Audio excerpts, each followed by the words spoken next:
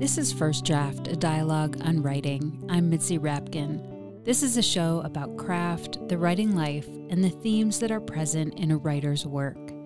Every interview is a journey. I don't really know where our conversation is going to go, but I do know that it's fascinating every time.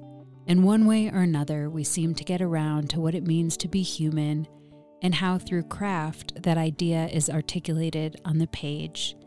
Thank you for joining me on this literary pilgrimage into the mind of one writer at a time. My interview today is with Sarah Manguso, author of the novel Very Cold People. I was so afraid of the idea of writing a novel that I think I don't know, the phobia kind of welled up to protect me in some way from writing a conventional novel. We'll be back with Sarah Manguso after these essential words. First, I want to say to you, thank you for listening. The episode you're about to tune into represents 8+ years of dedication and perseverance for producing this show. In addition to conversations that go into depth about a writer's work and obsessions, this show and every interview it features aims to embody the values of honesty, vulnerability, curiosity, and connection. I invite you to join me in this journey as a First Draft patron, which gives you access to cuts from the interviews that didn't make it into the final show, ad-free, pitch-free episodes, and writing tips from my guests. You can become a supporter by going to patreon.com/firstdraftwriters. That's patreon.com/firstdraftwriters. Any amount is welcome, but for $6 a month, you receive thank you gifts on a monthly basis. Plus, when you donate to First Draft, you are joining the community of writers and readers who support conversations like the one you are about to hear.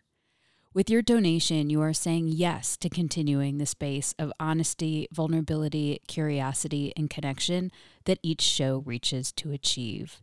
You are the scaffolding that holds up this platform, that shares the insights and challenges of the writing life. So please go to patreon.com/firstdraftwriters. And let's be honest, there is so much free content out there. In fact, what you are about to listen to is free, but it is not without expense in hard costs and labor to make. Don't get me wrong, producing these interviews is indeed a labor of love, but there is an incredible amount of labor involved, time and effort, planning and schedule wrangling across time zones, from Colorado to New York to London to Tel Aviv to Auckland and back again. And it all adds up to the creation of this show and the archive, which has more than 300 episodes you can dive into. I put so much care and effort into this show, and I hope you can tell with every episode. The process begins when I select a book, contact the author, schedule the interview. Then I read the book, take notes, conduct research, have the conversation, and edit the show. This takes equipment, organization, more late nights than you can imagine, and a lot of heart and sweat to come to fruition each week. And there is no staff. I am the show from start to finish. I know you may not be in front of a computer right now, so why not write a note on your hand or set the alarm on your phone to remind yourself to donate to First Draft when you get home. Please beat the odds of having to listen to this 7 times before you join the First Draft community. Go to patreon.com/firstdraftwriters. Please stay tuned at the end of this show. I'll offer recommendations on an episode in the archive that is similar to the one you're about to hear. And please rate the show on iTunes and tell everyone you know to subscribe. And thank you for your support and for being here with me today, right now, in this moment. And on to the show. My guest today is fiction writer, essayist, and poet Sarah Manguso. Her nonfiction books are 300 Arguments, Ongoingness, The Guardians, and Two Kinds of Decay. Her other books include the poetry collections Siste, Viator, and The Captain Lands in Paradise. Her story collection is called Hard to Admit and Harder to Escape. Her work has been recognized by an American Academy of Arts and Letters Literature Award, a Guggenheim Fellowship, and the Rome Prize. She grew up in Massachusetts and now lives in Los Angeles, where she teaches creative writing at Antioch University. Her new novel is called Very Cold People and tells the story of teenage Ruthie, who lives in Waitsfield, Massachusetts, a historic town that was once home to the wealthiest families in New England. Ruthie's family is just squeezing by, and that contributes to her feelings of not fitting in with the privilege around her. Very Cold People is a close look at Ruthie's interior life, the danger of living in the world as a girl, violence and shame, what we inherit, and what we can change in the course of our lifetime. Social class and American whiteness loom in the background of Ruthie's life, along with untold secrets, the desire for more, and the dark hope that things can change for her. We began the discussion with Sarah Manguso talking about writing her first novel and what material had been bubbling up inside her that made its way into the story. I have to say that the material had been bubbling for at least 25 years before I began writing what ultimately became a novel. I tried to write about it in different forms and from different perspectives. And in its earliest prose form, while I was writing what would eventually become my first memoir, which is a book about a chronic illness called The Two Kinds of Decay, I thought the book would be about Massachusetts. I thought it would be about social class and about the somewhat peculiar and extremely particular experience of being a first-generation resident college student, having grown up geographically just outside Harvard Square in Wellesley, on the other side of this impenetrable barrier separating, part of the town's population from the other part. And the first part of the two kinds of decay that I wrote takes place in a Harvard Arts and Letters Society with, essentially servants, wait staff who cooked for us and waited on us. And at the very end of that little section, it can't have been more than a couple of thousand words, I mentioned that I was wearing a catheter in my heart that year. And then, I had every good intention of finishing this work about Massachusetts, but it became, I felt that all of the context that I needed to explain why I was wearing a catheter in my heart just took me down another avenue, and it became a book about illness. But the Massachusetts material really had been bubbling in me since early childhood. I was born in Massachusetts and I grew up there, and I left when I was 23. I had this idea for a book that was kind of always floating out past the horizon, just out of reach.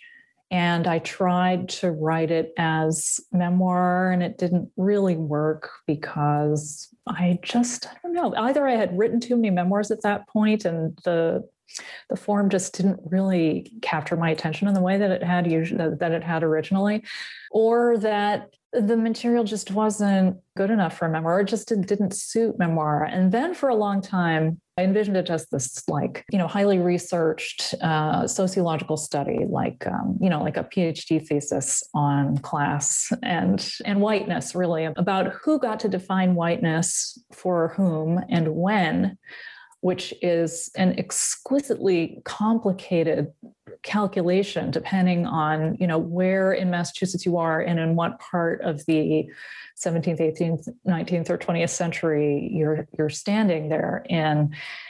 And, I've read a lot of books, but it didn't really light the fuse in the way that it really needs to be lit, and it needs to maintain that energy for at least a few years. And then having sworn for decades that I would never write a novel, that I wasn't interested in writing a novel because I had this idea of a novelist and of novels, even though I read wonderful, unconventional novels all the time, for some reason, I thought that if I wrote a novel, it would have to be a conventional novel, and I didn't want to do that. Therefore, I didn't have to write a novel. This is where avoidance and perfectionism come into play.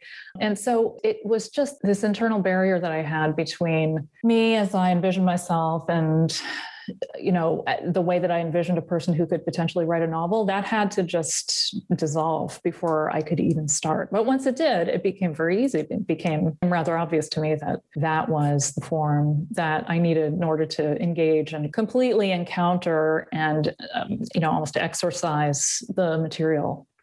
So how did you go from this idea of writing about whiteness and very academic, researched, to this story. That the story is about young Ruthie, and we see her before high school. Her family moves to this town, Waitsfield, in Massachusetts, which is very inhabited by history, the first wealthy families that live there. And they're just thrift store economics, really, in their family. They can't really afford the life they've lived, but they are there, and she feels very out of place. And she has a very distant mother who's both in some ways overly protective and in other ways very far and distant from her daughter. And she's the only child in this family. And her mom has some distant relatives and some closer relatives, I think, who came from the kind of money that they don't have as a family. And we're just seeing her. It's a very internal story about her relationship with her mother and her relationship to the other kids at school. And it's a lot about maybe the claustrophobia of her family and the inheritance of violence and ghosts that surround her and their status in life in this community. That's incredibly accurate. Yes. Okay. Yeah. So how did you get to that story from this big idea of whiteness? If I am to answer that honestly, I would say that that story that I eventually wrote is the story that I had been running away from for 25 years. On the one hand, I think I was still affected by the somewhat antiquated idea that writing a story about a girl isn't interesting enough. It's just a girl, despite there being, much worthwhile literature written about girls. I had to remember how it felt to be a girl in Massachusetts in the 70s, in the 80s. One of the fundamental experiences of girlhood during that time is that you weren't important and nobody cared about you because you were just one girl. As with the trend of the contemporary serious nonfiction book, you have to also be saying something philosophical and something sociological, because otherwise it's just one story and nobody cares about a story. And once I realized that in fiction, you actually could just write a story about a girl. You didn't have to kind of say, here's the homework that I did in order to make it okay for me to also write this story of a girl. I didn't have to summarize all of these other books, about how the Irish became white and in the 19th century. I could just write this story, heavily influenced by my own memories of growing up in Massachusetts. I could just make it a novel. And once I realized first that the book needed to be fiction and that there were things in fiction that I hadn't really been able to do before in my books of nonfiction, the fuse was lit and it remained lit. And the book it remained interesting long enough for me to finish writing it. You said that you had this desire to write fiction when you realized the story, or you didn't want to write fiction, but when you realized that you had to write fiction, you had a desire to have it not be conventional fiction. So an unconventional structure is of interest to you. And then you have this explanation kind of like that people aren't interested in a girl. And I'm wondering how the unconventional structure that you use in your writing and maybe this idea of being seen intermixes. I realize now that my fear, it's similar to the fear that I used to have when I first moved to California. I was not a freeway driver. And so I drove on surface streets and it took me forever to get anywhere. But I also had this irrational fear that if I drove down Sepulveda, I would be teleported onto the freeway and I would die. And, it's insane. It's an irrational fear, like phobias are. And yet I had this irrational fear for years that I would just get on the freeway by accident somehow. If I were driving parallel to it, I would just be teleported onto the 10 or the 405.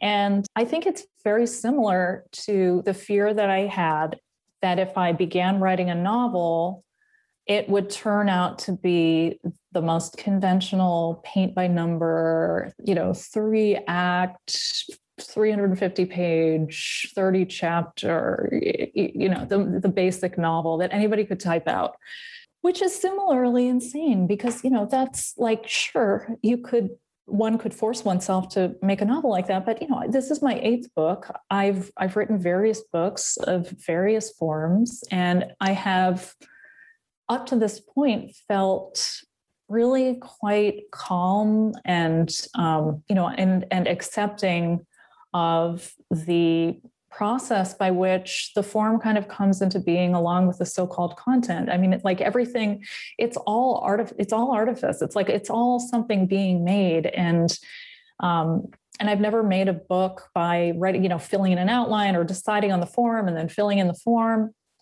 And it's just not how I work. But I was so afraid of the idea of writing a novel that I think I don't know, the phobia kind of welled up to protect me in some way from writing a conventional novel. And then, and just like one day I did get on the freeway by accident and I was fine. And I'm now a comfortable, calm freeway driver. And similarly, I'm working on a new novel very, very happily. Yeah. And I think what I was asking you, and if you have something in you, either as an artist or just as an individual where you both want to be seen and you also don't want to be seen. Oh, sure.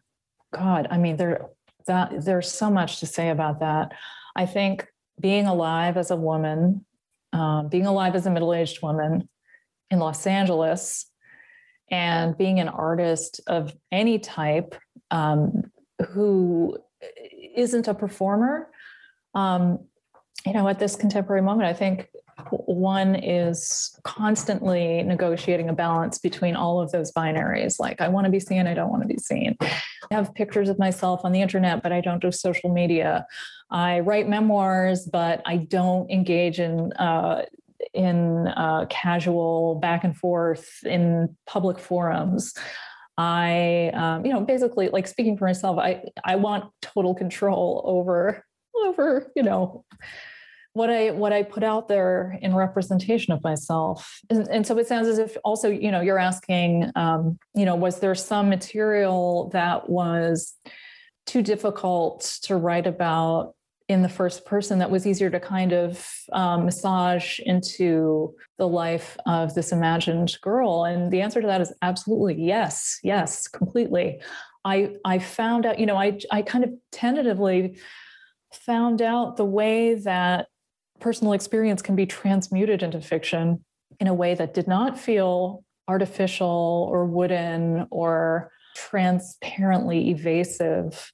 And with the novel that I'm working on now, it's a little bit easier. You can base a character or part of a character on somebody who actually exists. At one point, I realized that I was thinking about the side of this person that I was writing about in this new novel as having the character's name, not a person's name. And I thought, okay, this is it. This is this wild alchemical process that fiction writers have always been talking about that I used to kind of scoff at. But it's real. It's really helpful to engage the imagination in that way, in contending with some material that just isn't as comfortably encountered as just autobiography. What is your experience then of writing truth now that you have written fiction? Because, as you know, it holds truth. It might not be a true story, but it holds truth versus when you're writing fact. I love that you said writing truth, because it of course rhymes with Ruth, who is the protagonist of Very Cold People. And, certainly that must have occurred to me at some point. But when I heard you say it, I thought, ooh, there's a little frisson of I don't know, something there. I will say that since finishing Very Cold People, I have started a couple of what I thought would be long essays that have kind of disintegrated and found their way into the new novel. So I think I'm just really taken by what fiction can do right now, and that's just what I'm interested in right now. I mean, basically, it sounds like you are off Sepulveda and you are on the freeway. Oh, that is a beautiful and apt metaphor. Talking about seen and not being seen in the binaries that you were mentioning, she has a line in there where she's babysitting some other kids and she asks herself, was I a spanker or a comforter for these kids? And it seems like this, she had to find a binary because there was so much gray around her. She didn't really understand her mother, and she made up so many stories about the house she was living in that she was seeking for that binary, but that wasn't what she was surrounded by. She was surrounded by gray. Yeah. And that, I think that's really common once, if you're facing an inordinate amount of confusing, chaotic information, hey, that's where orthodoxy comes from. That's where religion comes from. Let's make it really easy to digest and make this bad and this good, and then we're fine. But of course, Ruthie isn't fine, and nobody is fine. Did you think about that on the craft level, like how you write about someone who is trying to piece through so many half pieces of information? Like, how do you imbue that in the character and convey that to the reader? Yeah, if I thought about it in those terms, I don't think I could be a writer. I don't have the kind of mind that would be able to take all of those specs and then somehow translate them onto the blank page. Like that sort of work seems to me to be closer to the work that a computer programmer does. And maybe I'm right or wrong about that, but the way that I work is really almost 100% intuitive, automatic. I don't have a lot of ideas when I'm writing. It's not an intellectual activity so much as it's whatever the alternative is to the intellect. It's, Lydia Davis has this phrase about the guiding intelligence, which is a phrase, I guess you could also call it a sensibility, but, at this point, I've been doing this for a long time, or a long enough time that I know how it feels when my awareness is alert and my sensibility is unimpeded, and I can just kind of write the way that I write.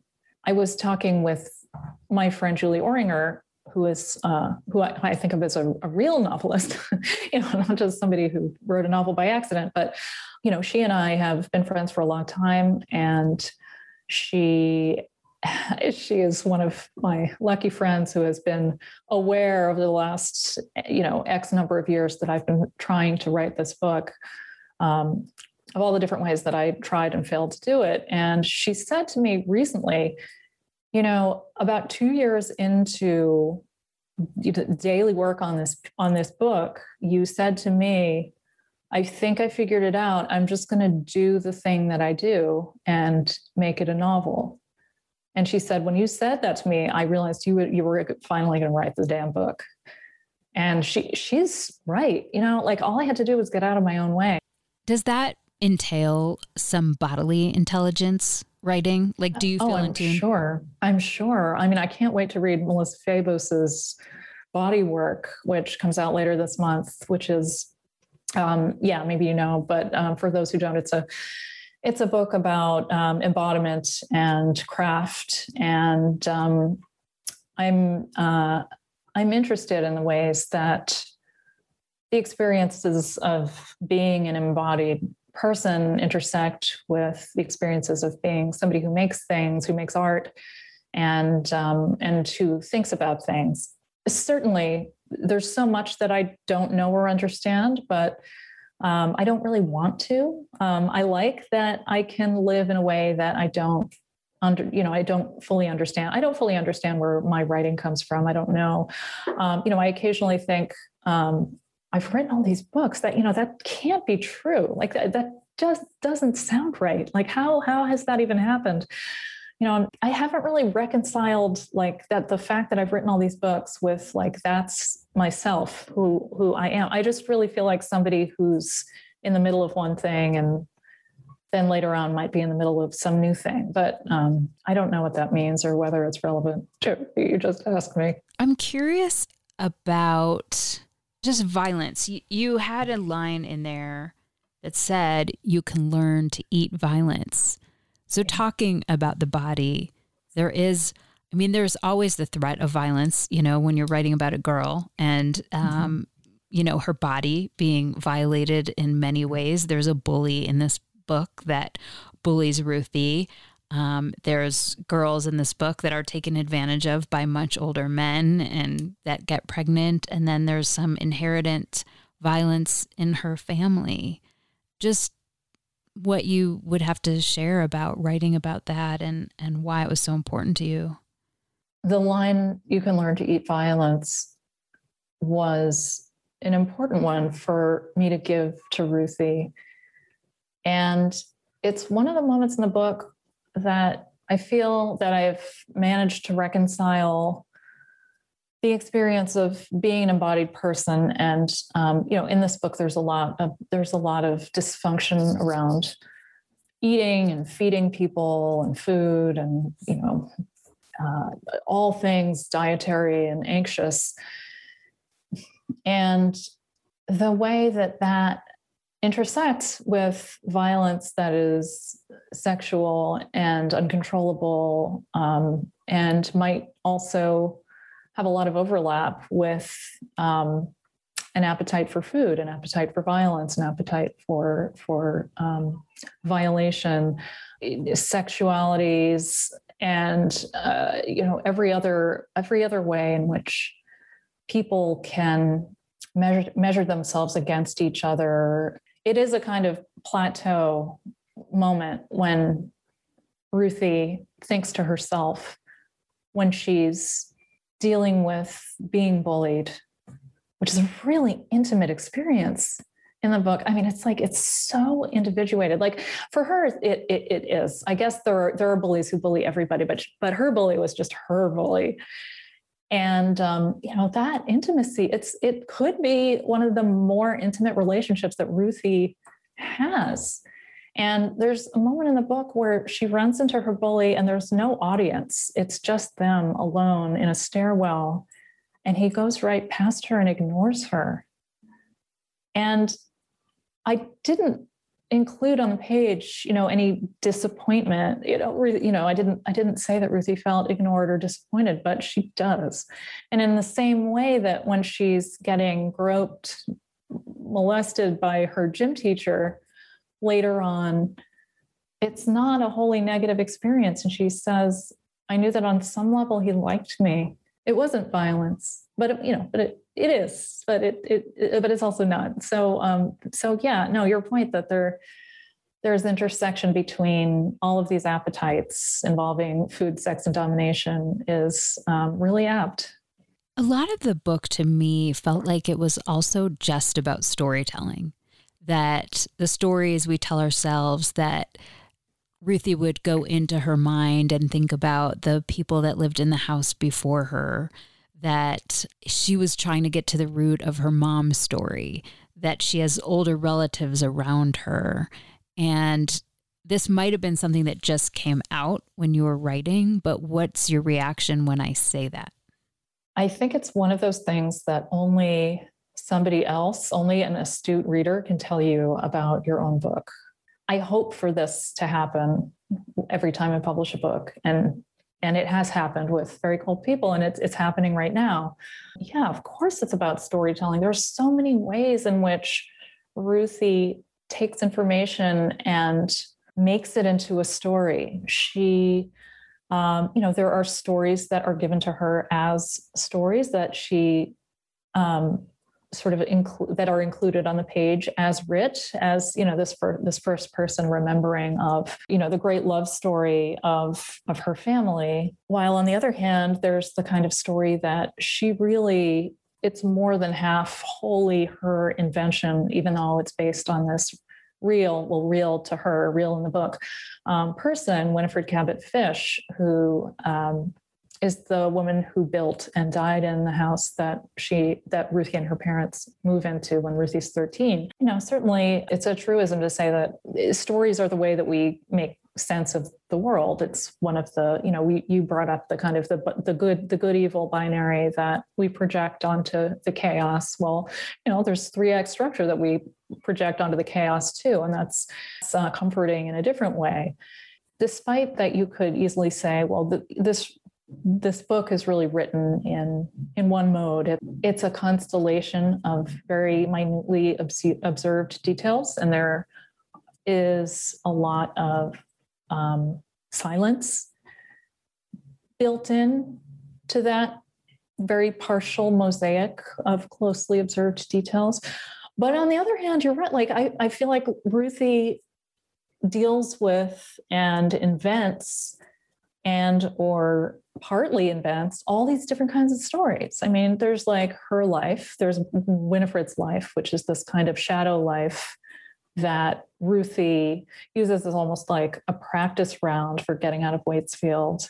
She imagines this woman of agency, Winifred, who is, essentially she's like a man in that she's a sexual predator and she predates upon her teenage neighbor. And there are some stories that kind of come down to Ruthie as like canonical.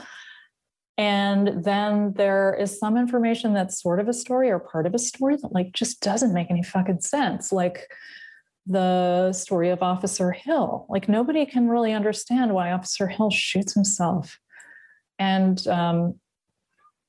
because they can't understand it, they make up stories. And there's like sort of this almost silent tacit agreement upon what the real story was, but nobody really knows. I mean, you can't.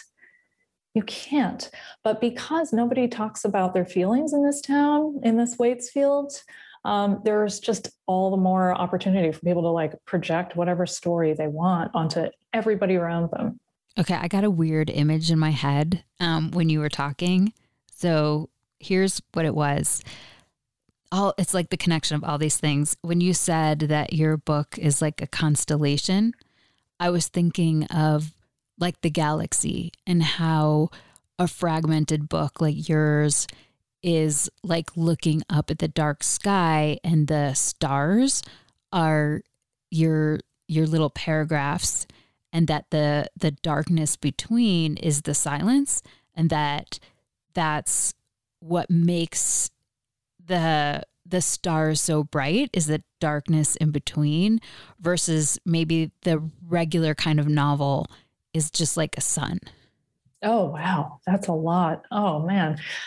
Yeah. I mean, of course, it pleases me to be, the dark, mysterious type rather than the well-adjusted cheerlead. I don't know. It's sort of like an East Coast, West Coast thing, the cold dark versus the happy, bright. As you were describing this constellation metaphor, I was thinking that a constellation in itself is a story that we make up about the sky, because of course, these the eagle is not like stars like here, and here. I mean, they're like, they're in 3 dimensions. We're seeing them in two dimensions as if it's this nice black background upon which there are these little diamonds. But it's just chaos. Like there's this one that's close to us, and then this one's like, billions of fucking like inconceivable distances between each other. But we see a bird. And so, I think that might be an even closer metaphor to the kind of order that we're trying to make out of the absolute chaos that is all we have. Did you know that Very Cold People was going to be the title, or was that when you wrote that line in the book? No, I had so many different titles. And with each one, you feel like, this is absolutely the one. For a long time, it was just going to be called Winifred, because I thought that was the most important part of the book. And I think it kind of, in a shadow way, it is one of the most important parts of the book. It was after a character speaks the line in which containing the phrase "very cold people," that kind of announced itself as what would ultimately become the title. I just wanted to ask you, since you talk about the intuitive level of your process, what your editing process is then like. I don't really have a process. I just kind of I just make it tidier. And when I can't tidy it further without harming it, then I'm done. But I don't, the only thing I do is I write in, I think, relatively, although I don't know how other people work really, but, I write in what I imagine to be relatively short compositional units, and they can often just be like a sentence. And then there's a pause, and then there's the next unit, and it might be, a few thousand words or a sentence or however long. And then I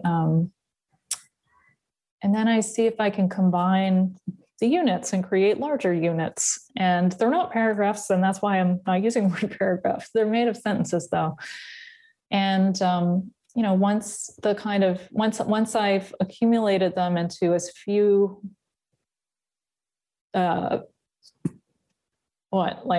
conglomerated units as I can muster, then I'm done. But also all alongside, like grouping them and amassing them, I'm also eliminating all of the unnecessary material. And that to me is almost like a sexual pleasure. I love getting rid of material that I don't need. And, which I guess should surprise no one who's ever read a page that I've written. But I find it very pleasurable to get things into the most potent, densest form. Can you read a passage from an author that speaks to you as a writer? Maybe it influenced you while you were writing this? Yeah, this is, I'm just going to read from the very beginning of Miriam Gerba's book, Mean. And for those who don't know, this came out in 2017. It's a memoir. It's a true crime memoir. I believe that's how she has described it herself. True crime memoir and ghost story. You know what? I'm just going to read one sentence from the back. True crime memoir and ghost story. Mean is the bold and hilarious take of Miriam Gerba's coming of age as a queer, mixed-race Chicana. This is the beginning of Mean. Wisdom. Let's become a spot upon which fateful moonlight shines. Let's become that night. Let's become that park. Let's absorb and drip. We're damp grains of earth. We're grass purged of color. We're baseball bleachers. We're November's darkness. We're the baseball diamond's sediment. We host Little League games by daylight. By dark, we become an Aztec altar. We open our eyes. We allow them to adjust to the place and things described. Seasonal quiet prevails. Nothing squeaks or whimpers. Nothing hums. In a tunnel beneath the bleachers, a gopher daydreams. Roots sigh. Earthworms blindly go about their business. A dark-haired girl walks alone. Her foot falls onto the grass. We see up her skirt. She's not wearing underwear, so we can see that special part of her. It's the hole Persephone fell into. Some swine fell down it too. And I'll stop there. I chose this passage because, well, the entire book is just absurdly potent and almost, even now, having read it a number of times, I mean, it electrifies me. And I guess if I could try to articulate why it's such an incredibly powerful piece of work, one thing I could say is that on every page, I am sensing that the author is engaging absolutely every way that she can transmute life into language. So she's an investigator, she's a reporter, but she's a poet, she's a person in a body. She's an artist who makes things up. She's a poet who makes juxtapositions and comparisons that a normal person wouldn't make. And she's also got she has a musician's ear, so that experience of reading it is not the experience of reading, what we would call, I guess, conventional prose. Nor is it verse, but it's some wonderful. It's on some wonderful point between those two things. I hesitate to use the word hybrid, but I just used it. And so it's just this like multivocal, extravaganza that takes place on every single page that just blows me away. It's one of my favorite books. Can you read something you wrote? Maybe it was tricky or hard or changed a lot from the first draft. Yeah. I'm going to read from Very Cold People. This is a passage from chapter 2. And Ruthie is just reporting on a scene with her and her parents. The three of us just about fit on the tiny sofa, though it was difficult because my father was always poking me in the ribs, and my mother was always jiggling her feet, holding her hands between her thighs and twitching them and making little sticky sounds with her mouth. My mother got up from the sofa and sat in a wooden chair to the left of it, though I don't remember if the chair was always there. In memory, it stands half in and half out of the doorway. She sat in the chair and then slid herself down, so her crotch pressed against the wooden edge of the seat. She gripped the arms of the chair and rubbed herself against the edge of it as if to scratch an itch. I held my breath. If I got up and left the room, I would be admitting that something was happening in front of me, but if I stayed and ignored it, there was some small possibility that it wasn't happening, that it hadn't happened and never would. So I stayed. And this is a passage that was important to me to get just right because, it not only is about, it's a kind of, the mother character is sexually inappropriate around Ruthie, and I'm somewhat hesitant to classify it as violence, but it is harm. And so it was important for me to communicate that in a way that was sufficiently terrifying and so maybe somewhat obviously, it became clear to me that the way to make it terrifying was to just quiet it down as much as I could. And that wound up satisfying me. And I also wanted to say something, I wanted to include something in that scene that at least gestured toward the larger patterns of violence that were happening all around Ruthie, in and out of her home and school and the town and the landscape. And that wound up being Ruthie's kind of commentary at the end, where she's saying, if I pretended that nothing was happening, I could maybe imagine it away, which is exactly the way that everybody in Waitsfield dealt with the violence that was happening constantly everywhere. Where do you write? I write everywhere.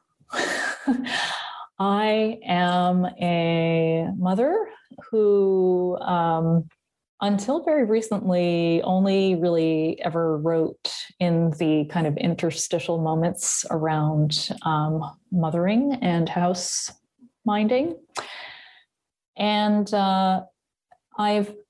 even though my situation changed recently so that I do have more time to myself than I ever have, I'm still just so accustomed to just fitting writing into any available moment that I still kind of work that way. It's ingrained into habit now. So like even when I'm driving, I talk to myself about what I'm working on, and I don't use my phone while I'm driving, but I will pull over and like email myself some stuff if I need to. And, I really admire people who say that they're sitting down for their so-called, minutes or hours of writing time. But on the other hand, I think, like, how many more books do I need to be writing? Like, I don't necessarily want, I don't have an aspiration to, like, finish 2 books a year or anything. It's just, despite the fact that I'm not a full, I'm not a full-time writer, I don't know that I could churn out more books, given all the time in the world to write them. What do you do, or where do you go to get away from writing? It's really not that exciting, but I walk. I have a mile loop in my neighborhood that I kind of mapped out, and it's so automatic that when I go for a walk, I just put on my sneakers and I do my mile laps and I count them, because I like measuring things. I like knowing how many words I've written, and I like knowing how many miles I've walked. And so, I do it as many times as I have time for. And that's basically what I do. Who do you show your work to first to get feedback? It depends on the piece. I am very, very fortunate to have a circle of very good friends who are also very good writers, and they're very good writers each in their own distinct way. We're all approximately 40 to 55, and so each of us has our peculiarities. And so there's my narrative person, and then there's my person who tells me whether I'm writing authentically in my own voice, or I'm trying to kind of pander to some imagined audience. And there's one person who tells me if I'm being funny enough, and so, like, it's like a doctor diagnosing some nutritional deficiency. Like, I can diagnose what deficiency the writing has, and then I can kind of send it to whatever specialist it needs to see. How have you dealt with rejection? I really love this question, and I don't remember how I answered it before. So I should check to see if I'm going to disagree with myself here. But I really do feel like if harsh criticism is written in good faith and intelligently, then it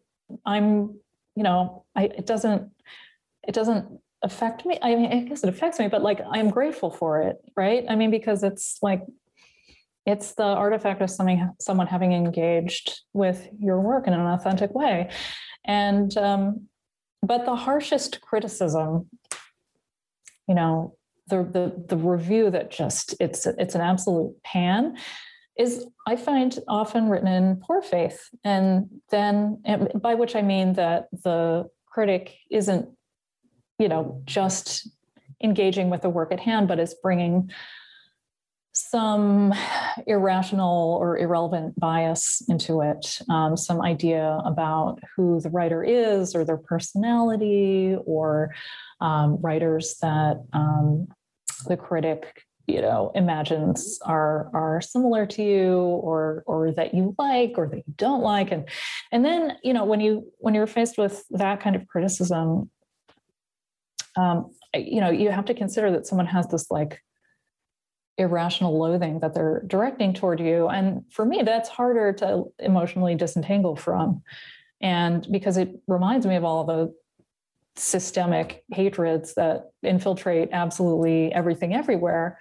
And being a woman, I face this sort of criticism continually. I can only imagine what it's like to be a woman of color, dealing with, more than one elephant hose of hatred at all times. And what is your favorite word? 11.